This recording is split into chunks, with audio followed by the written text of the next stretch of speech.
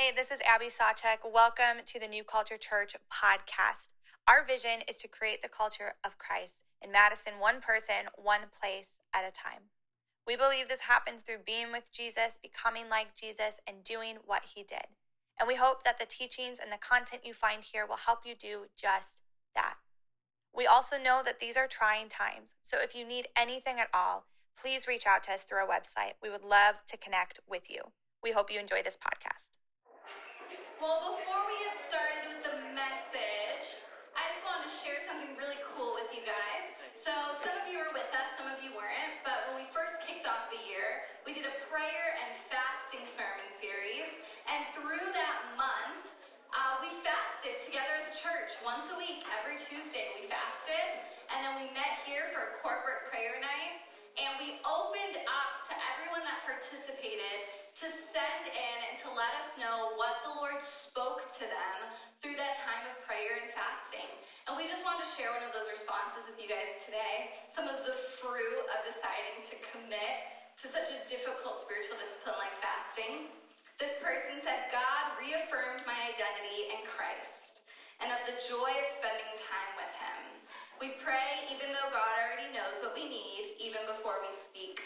The focus of the prayer shouldn't simply be on the things we want, because again, he already knows. When we pray, our human needs shouldn't become a form of distraction. We are just to enjoy being with the Father. For New Culture, the practice of corporate prayer and fasting is the direction a church should be heading into. This is a powerful form of surrendering our church community to God.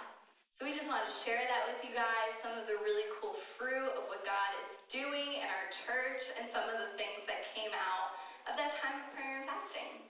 So, if you don't know me, my name is Ned Malise, and I'm the associate pastor here at New Culture. I'm super excited to get to bring today's message. If we haven't met, or if I didn't get a chance to talk to you before service, come find me after. I'd really love to say hi. So, last week, Ashley Smith, who's one of our church-supported missionaries, kicked off our mini-series on community by talking with a powerful message about missional living. She talked to us about how in a culture of self-centeredness, we choose the path of missional living. This week, I want to continue our little mini-sermon series on community, and this is our big idea. This is where we're going to be pulling from for the whole entire message. In a culture of deception, we choose the accountability that comes with community. In a culture of deception, we choose the accountability that comes with community. Let's pray. Dear Heavenly Father, we thank you because you are God of love and an abundance of grace. You are kind, and you are steadfast, and you see us for all that we are, all that we've done, and you welcome us in with all your love and all your grace. You are so good to us. So I pray that as we move through this message, that your Holy Spirit speak and be present with us. Lord, I pray that any shame or condemnation in this room, even now before the word goes out, that it fall away, and that we're able to be present and soft and ready to hear your word and to respond. In your holy name I pray, amen. All right, so we're talking about accountability, and when we hear accountability, we panic a little bit. When we hear accountability, we either hear accountability plus correction equals judgment, or we hear accountability means trusting people, which equals rejection. And we fear both of those things. Accountability is not the pretty part of relationship. It's not the part that we get excited about. It's not the part that we want to talk about. Actually, it's the part that we actively avoid experiencing. But because we avoid accountability without realizing it, we ultimately avoid intimate relationships, and we avoid growth towards God and one another. So, true accountability, I want to talk about what true accountability is. This is what we're talking about through this message. True accountability is an element of a mature long-standing and growing relationship with both God and fellow Christ followers. True accountability is humbling. True accountability leads to wise living, which is a combination of knowledge of God through His Word and experience of living that Word out. True accountability is a constant reminder that we need God's grace daily to live for Him in our time and in our culture. True accountability is honest, loving, grace-filled, and challenging. True accountability is a form of encouragement. Burke Parsons said biblical accountability is first and foremost an arm around the shoulder, not a finger pointing in the face. I want to open by saying that because it's very easy for anybody who is struggling with pride to hear, okay, we're supposed to hold each other accountable, and really that's just that judgment that just rises up in you and we start doing this thing at people. But true accountability is not just telling people what they're doing wrong, it's bending down, lifting them up, and walking with them to do better. Holding one another accountable is the very essence of discipleship. Holding one another accountable is encouraging and edifying one another to know Christ more. This is about helping each other become more like Jesus. This is how we partner with our brothers and sisters to fulfill our mission of becoming like Jesus. So what is biblical accountability? The simplest, most obvious definition for this is biblical accountability is giving an account. In Hebrews 4:13, it says, "No creature is hidden from Him, but all things are naked and exposed to the eyes of Him to whom we must give an account." The accountability that takes place within the context of community and in our relationships with one another is ultimately based on this ultimate form of accountability to God. First and foremost, we are held accountable to God. Whether we actively participate in that accountability, whether we choose to come to Him in confession, we are accountable to God. Then our accountability and relationship with one another is based on that. Biblical accountability is according to the clear standard of God's Word. When the world talks about accountability, it's not always super clear what the standard is. One day, it's okay to do something, and the next day, it's not anymore. One day, spinach is the health food of the world, and the next day, it's kale. Like, it changes all the time, and we're not always sure what the standard is. And sometimes, unfortunately, that same ambiguity will creep its way into our Christian culture and into our churches. But the Bible plainly emphasizes that real accountability is based on one standard, and that is God's unchanging Word. There is a standard, one standard, and God is the one who sets it. So here's my rule of thumb for holding people accountable. I will hold you to the standard of life that you profess to live by. I will hold you to the standard of life that you profess to live by. And I have scripture to back it up. Romans 2:12 explains that people are held accountable to God's Word to whatever extent they understand it. It says, "All who sin apart from the law will also perish apart from the law. And all who sin under the law will be judged by the law." In other words, the more you know, the greater your level of accountability. In other words, the standard of life you profess to live by is the standard to which you will be held accountable. So that means that different people are going to be held to different standards, a non-believer versus a believer. If you profess to be a Christian and Jesus is the Lord of your life, the standard you are held accountable to is the Bible. If that's not you, and you're in this room and that's not you, Gucci, I'm not going to hold you accountable to that standard. New believer versus mature believer. That changes how much we understand Scripture. That changes how much we know. It's the concept of when you know better, you do better. If you don't know better, you can't be expected to do better. But now you know, so I expect you to do. Leaders versus participants. Scripture talks about how leaders are held to a higher standard of accountability. We set each other up for failure when we do not hold people to a standard. We set each other up for failure when we do not hold people to a standard. How many leaders, I bet everybody in this room can think of at least 5. How many leaders have we seen fall because they took on a title of leadership? They took on a platform of leadership? They took on the burden of leadership? And they did not have the integrity, the character, or community of accountability to hold them to a standard. If our leaders don't have accountability in their lives, they will fall. Believers, how many people choose not to follow Christ simply based on the way that believers live?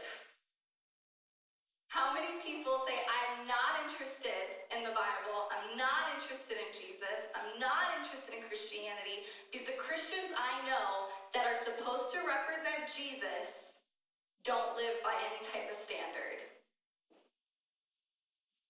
And I'm not talking about the pastor, I'm not talking about the leaders right now. I'm talking about the lady who's been following Jesus for 15 years, but you know whatever you say to her, you don't even have to get all the way out the room before 5 people already know what you said. That's what I'm talking about. I'm talking about the 3 people at the church that have been saved since they were 2 years old. Now they're 55. And, somehow they're still racist. That's what I'm talking about. I don't know who you're talking about. If Christians are not held to a biblical standard, our evangelism, our teachings, our service is all rendered empty. Biblical accountability is according to the clear standard of God's word. Biblical accountability is in the context of personal relationship. When the Bible talks about giving an account, it's never impersonal, it's never detached. Biblical examples of accountability are always personal. One of my favorite biblical examples of accountability is found in Galatians chapter 2, verses 11 through 14. I'm not going to read the whole thing, but I am going to give you the Ned Miley's version. There are these 3 dudes and they're homies, right? So it's Paul, Peter, and Barnabas. And they're friends. They're like friends that went to college together, right? It's like, I went to Bible college. So it's like the people that I learned to be a pastor with. And they all went their separate ways. They were doing ministry. And Paul rolls up on Peter and Barnabas doing ministry. And they're being super hypocritical. And they're preaching one thing and they're living another way. And they're falling into the peer pressure of the community around them. And Paul says, when Cephas came to Antioch, I opposed him to his face because he stood condemned. And then it explains what he was doing wrong. And he says, when I saw that they were not acting in line with the truth of the gospel, I said to Cephas in front of them all, you are a Jew, yet you live like a Gentile and not like a Jew. How is it then that you force Gentiles to follow Jewish customs? This is an example of accountability among peers. It was not a random person off the street. It was not a random human being that didn't have a relationship with Peter, who's called Cephas in this, that came and held him accountable. It was a peer. It was a person who had a relationship with him and knew him. Relationship matters in accountability. Accountability starts with the smallest circle and it expands outward. Our lives, the things that we do, the things that affect us, the people it affects most closely are the people closest to us. And those are the same people that we're to be held accountable to. You do not need to tell everyone your business. Okay? I'm naturally inclined to be a really, really private person. I work really hard to not be as overly private as I am, because for up to me, I'd be a hermit. But that's not what I'm doing. But with that being said, I can count on one hand the people in my life who have access to hold me accountable, and they do. Because once I've given them permission to hold me accountable, it is my responsibility to be teachable and receive correction from the people that are in my inner circle. But I just want to make really clear, this is not an invitation to be like an oversharer. This is, the call to accountability is not a call to posting all your dirty laundry on Facebook. Don't do that, okay? Just as like a preface, don't do that. So why is accountability important? Accountability is important because two are better than one. We talk about the scripture all the time in the context of marriage, but I think because we always associate it with marriage, we've forgotten that every part of scripture is applicable to every single one of us. So this is about more than just marriage relationship, it's about intimate relationship. And the person you're married to is not the only person you have intimate relationship with. Ecclesiastes 4:9-12 says, two are better than one, because they have a good return for their labor. For if one falls down, his companion can lift him up. But pity the one who falls without another to help him up. Again, if two lie down together, they will keep warm. But how can one keep warm alone? And though one may be overpowered, two can resist. Moreover, a cord of 3 strands is not quickly broken. Two are better than one.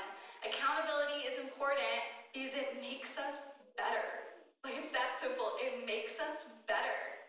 Proverbs 27:17 explains the benefit of accountability in relationships. It says, iron sharpens iron, and one person sharpens another. Using the thing of like iron sharpening iron, right? Like swords. If you're dull, if you feel like your life is feeling very dull, you're not very sharp right now, I challenge you to pause and see, is there anyone around me who sharpens me? And with that, I want to say, is there anyone around me I'm willing to let sharpen me if I don't currently have one? This isn't the easy part. I love that the example is iron sharpening iron. That's literally iron slamming up against another piece of metal. It's not a soft or gentle process. It can hurt. But we need it because it makes us better. Even psychology says that accountability helps people accomplish their goals in virtually any realm of life. Accountability is important because it makes us better. Accountability is important because it reflects the image of God. The Bible teaches that accountability's importance goes deeper than its practical and self-improvement benefits. It's important because we were created in the image of God.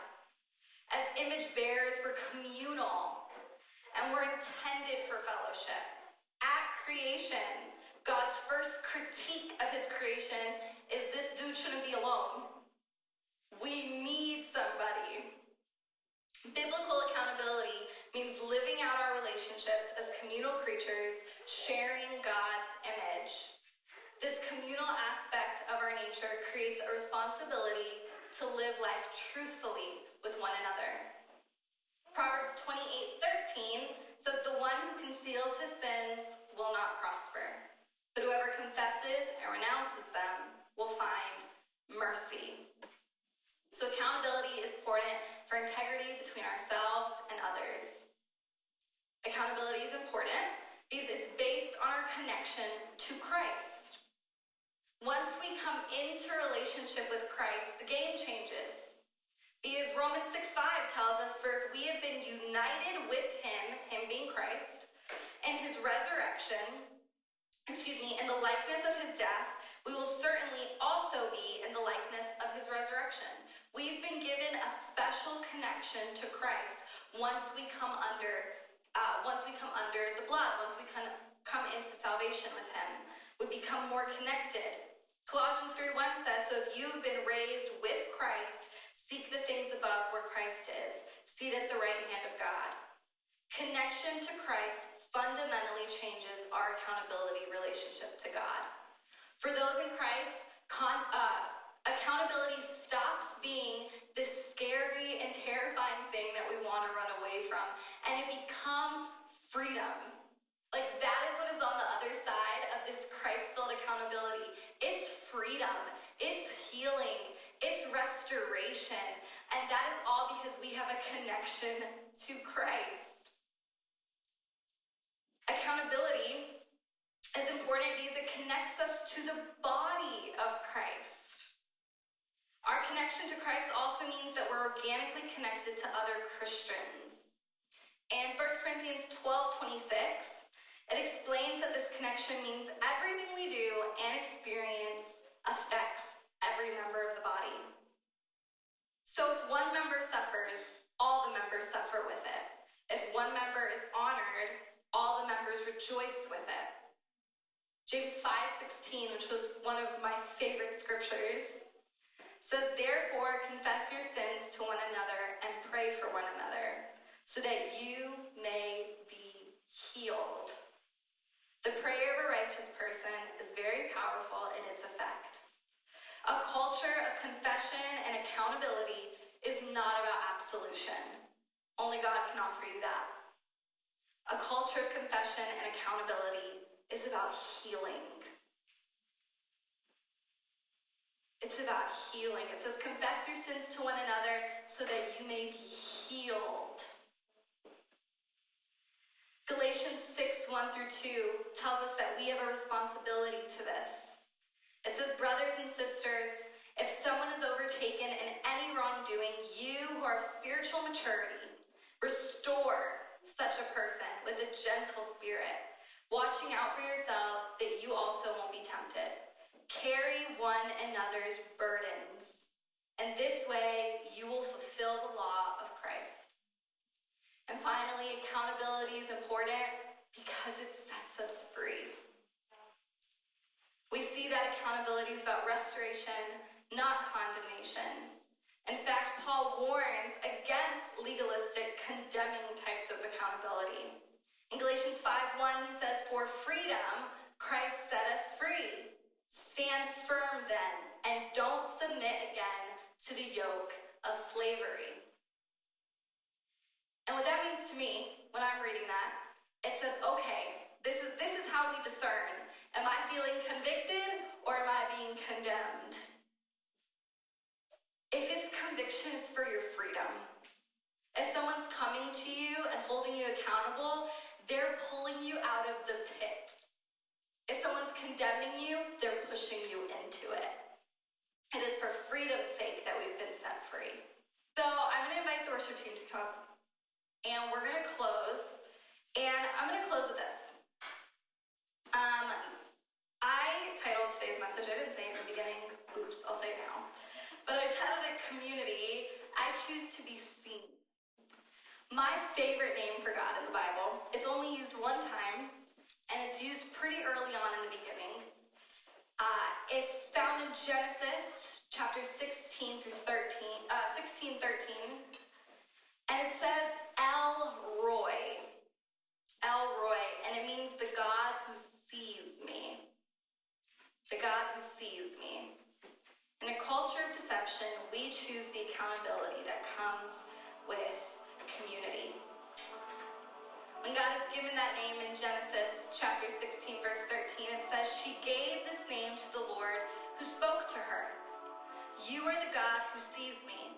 For she said, I have now seen the one who sees me." Accountability is making the choice to be fully seen by your people.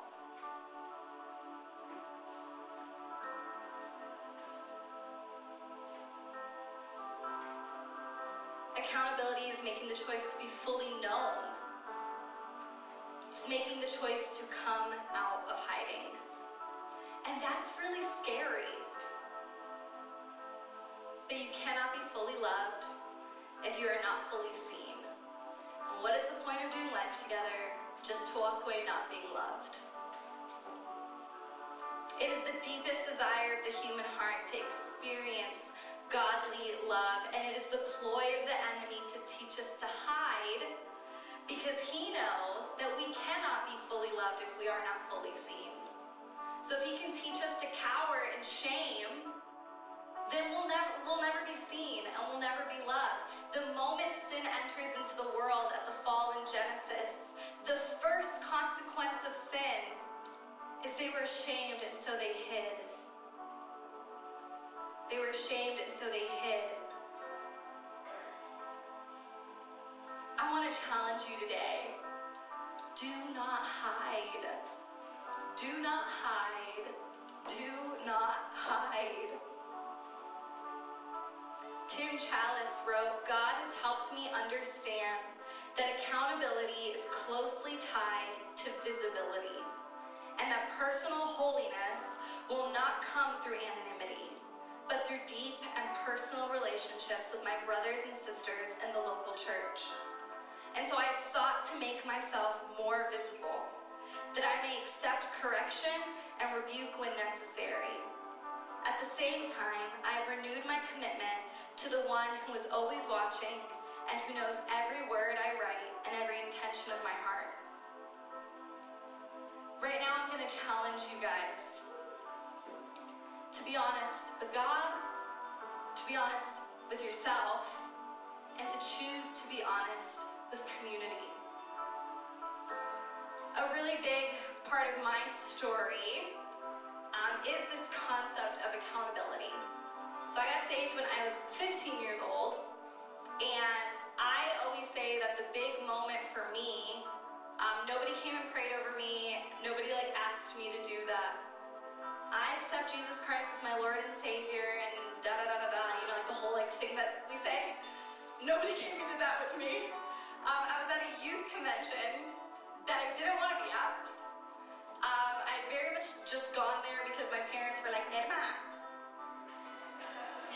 Wee! And I very stubbornly, at that point in my life, was not following Jesus. And I very stubbornly went up to every single altar call, and I kid you not, stood there at the altar like this. Just waiting. I was very much proving a point. Okay, this is supposed to be so powerful. This is supposed to be so good. Watch me stand here, and nothing happened every altar call. So I did for 4 days. For the morning service and the night service. And the very last night of this convention, I'm almost embarrassed to say it because I was too old for this to be acceptable, but I slept through the preaching. I cannot tell you I remember his name, Andres Bisoni. I cannot tell you a word he preached. But I woke up for the altar call, marched my tail up to the front, and stood there. And I truly, I don't know when it happened, but I just started talking. And if I'm honest, I think I was talking to God. I don't know if I was talking to God, if I was talking to myself. But for the very first time, I put words to the experiences I had had that led me to getting to where I was. For the very first time, I said, God, I'm really messed up. Nedma, you're really messed up. And I put words to the things done to me, and I put words to the things I had done. And then suddenly I was crying, and I was like, oh, what's happening? And I kept talking, and then I moved from me just talking to me. I was like, okay, now I'm praying. And I said, okay, God, so this is my honest truth. This is my honest truth. I have sinned bad. And not because I didn't know better. I knew better, and I chose not to do better. And God, I have been hurt really, really bad. And I don't think you were there for me. And with everything in me, I have a tattoo, and it's from this. It says, if we're honest. With everything in me, I believe that God showed up in that moment just because I was willing to be honest about how I felt. I truly believe God was just waiting for me to stop faking it and say, God, I can't do this, so that he could say, that's okay, I can. So that was the moment that I encountered Jesus and decided to live for him. And 2 months later, I had this weird sensation that I wasn't familiar with yet. Now I know it was the Holy Ghost. But it was just this weird feeling in my chest. And the words were coming out of my throat. And it's I have to tell somebody. I have to tell somebody. There's this sin in my life, and I cannot get a grip on it. And I just know this is going to be the death of me. Literally. I have to tell somebody. So we're at a small group Bible study. And it's my sister and my youth pastor and one of the girls I grew up with.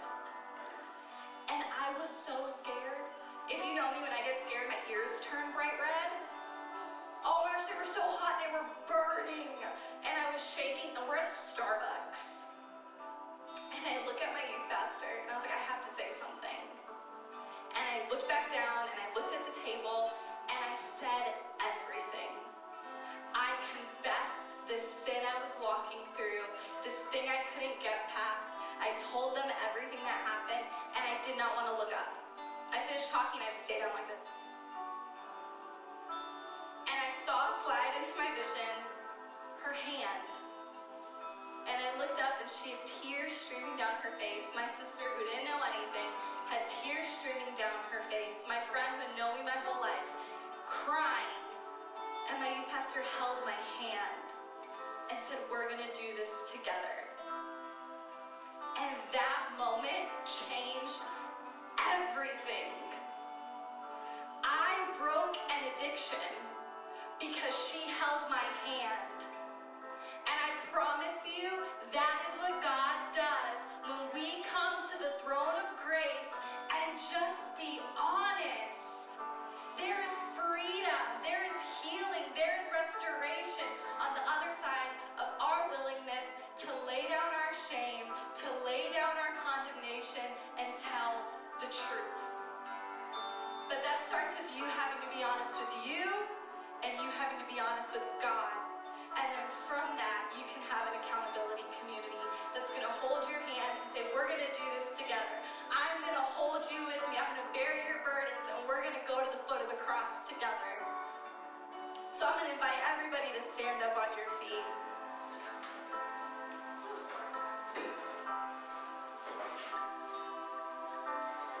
We're going to go into another time of worship, and there are going to be two people standing in the back. I might join them. Pastor Abby's going to be back there, and Gavin is going to be there. And I want to invite you right now, if you need a little bit of support, right? I'm not telling you you have to go back there right now. This is your moment to confess everything to them. That's not what I'm saying. What I am saying is this is the hard part. This is the hard part.